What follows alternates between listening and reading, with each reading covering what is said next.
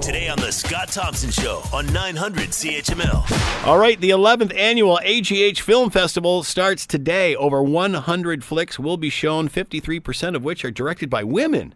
And 24 countries represented. To talk more about all of this, Ryan Ferguson is with us, Art Gallery of Hamilton, and in studio now. Welcome, Ryan. Thanks for coming in. Thanks so much for having me. How did this all get started 11 years ago? Well, I wish I could say I was there at the time, but I know the story. Mm-hmm. The AGH had been running film programs going back into, I've found evidence going back into the 50s, actually. So the AGH has a long history of showing film.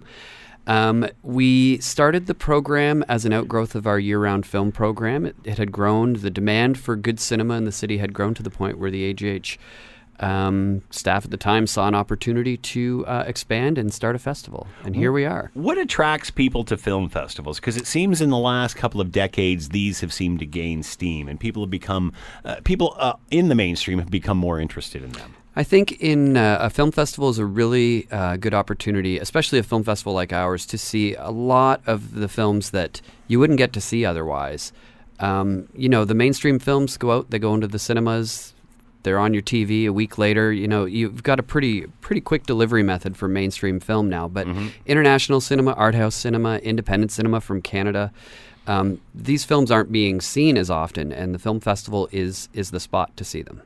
How has technology changed all of this? Vehicles like Netflix and such, where there seems to be more opportunity for, after film festivals, these films get to be seen. How has technology changed all of this and heightened the awareness? It's helped quite a bit in several ways. I think Netflix is obviously a big topic of conversation. It was a big topic of conversation at this year's Toronto International Film Festival. Delivery methods is sort of the way they talk about it behind the scenes, and how people get their media has and really changed. People forget that, don't they? At the end of the day, it's still about the product. All that's really changing is the way we receive it, the method of delivery. Exactly, but I think with a film, a great film, the best way is and always will be in a theater with a group of people who are experiencing the film at the same time as you. Nothing beats when a 300 people in a room together start laughing at the same thing. Film festival audience is different from the average moviegoer? A little bit. I think that there's a lot of room for the average moviegoer to grow into the film festival experience. It's the same set of tools delivering all sorts of different types of stories, and I think appreciation for the art of film is also something we really hold near and dear to our hearts at the AGH, and I think that is the commonality between the general movie-going public and the film festival. A more public. Sophisticated moviegoer, someone who wants a little bit more diversity, obviously?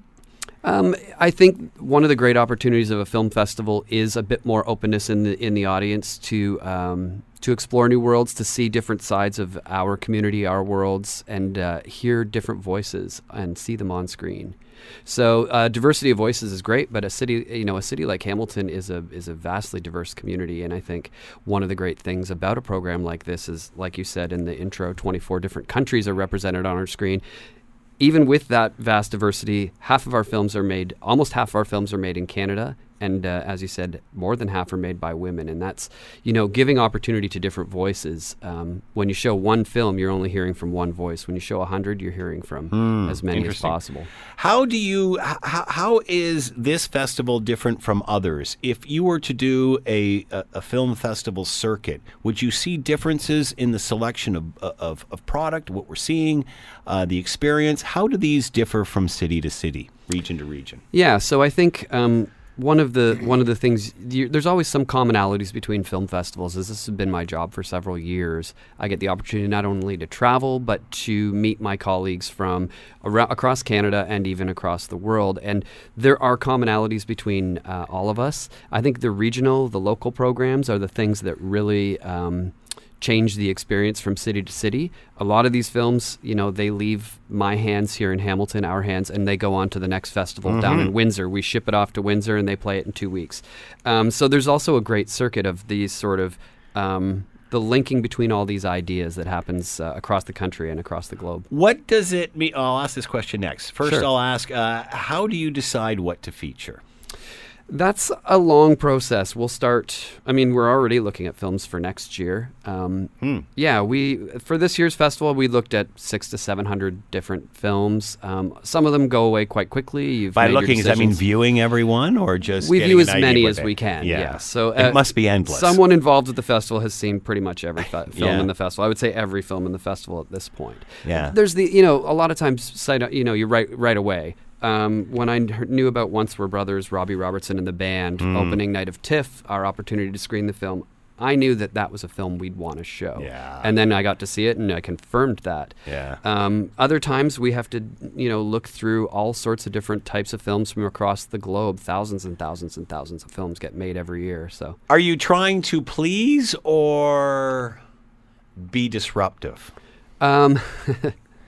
I mean, like my punk rock self would say, be disruptive. But I think we try and do a little of everything. I think there's there's films in here that are audience pleasers, but we run them through a set of criteria that includes what is the artistic value of this, what is the social value of this, what story is this telling, and how does this fit into the scope of what we're doing. So, an audience-pleasing film might not fit into this festival for us this year. That doesn't mean the same film wouldn't fit next year. It's part of a bigger puzzle of what the voice of the festival is. And how much does what other people show at other festivals influence what you do?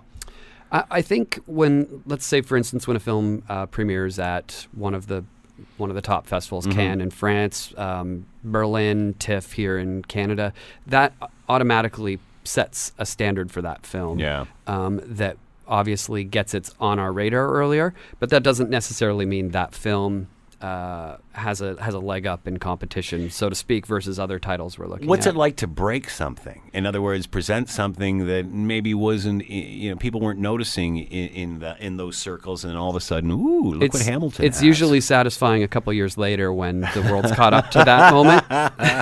It takes that long? Sometimes it does, yeah. But I think that's one of the great things about having this opportunity is we can still take on new filmmakers. We have, I'm lacking the number on the top of my head, 10 or 12 local filmmakers represented in our short films program. We have features directed by local filmmakers. So those are opportunities that we get to start with someone on the ground floor of their career as well. What does it mean for an artist to have their film featured?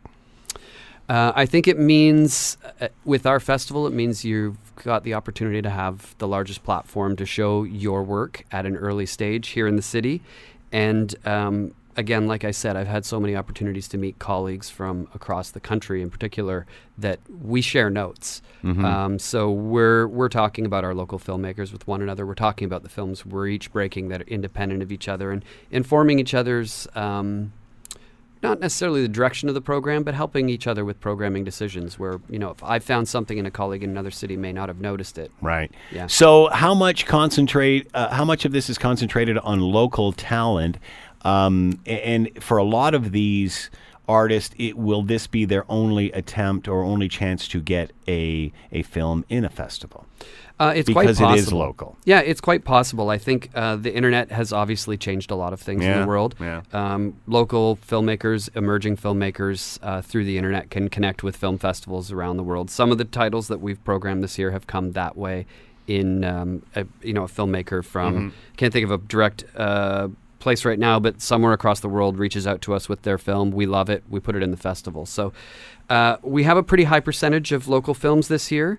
And we are still, we're focused on bringing the global film festival experience to Hamilton and allowing our local filmmakers to take part in that here. 53% are directed by women. Conscious effort or just happened that way? Well, in the post-Me Too movement in the U.S., there has been a lot of talk, a lot more justifiably talk about the underrepresentation of women in the film industry. And there has been some movement started to correct that imbalance. So we had set an unofficial goal for ourselves a couple of years ago to start equalizing that because we recognized right away, our program is also underrepresentative of women directors. The industry at large is, but that doesn't mean as a film festival we shouldn't be at the cutting edge of the industry. So we set ourselves a goal of hitting parity this year, and we were very happy that we were able to achieve it. Again, of the 700 films we looked at this year, probably 150 were directed by women, maybe 200. So the gap is closing, but the gap hasn't vanished yet, and we're pretty excited to be one of the film festivals that's made this a priority. How is this received? Does it matter anymore? Are other films being neglected because of the gender of their directors? I don't think so. I think great art always rises to the top. I think when we're obviously, if you're making a conscious effort to achieve a goal, that becomes one of your factors in making decisions. So if we have two films that we evaluate identically, and we may make a decision based on that, but that isn't to say we're sacrificing films. We're giving opportunities and attempting to help the industry right this. 11th edition of Hamilton's Film Festival. What's different now to the first year? Well, the first year I think there was 8 films. So size. There's definitely a lot of difference in that regard.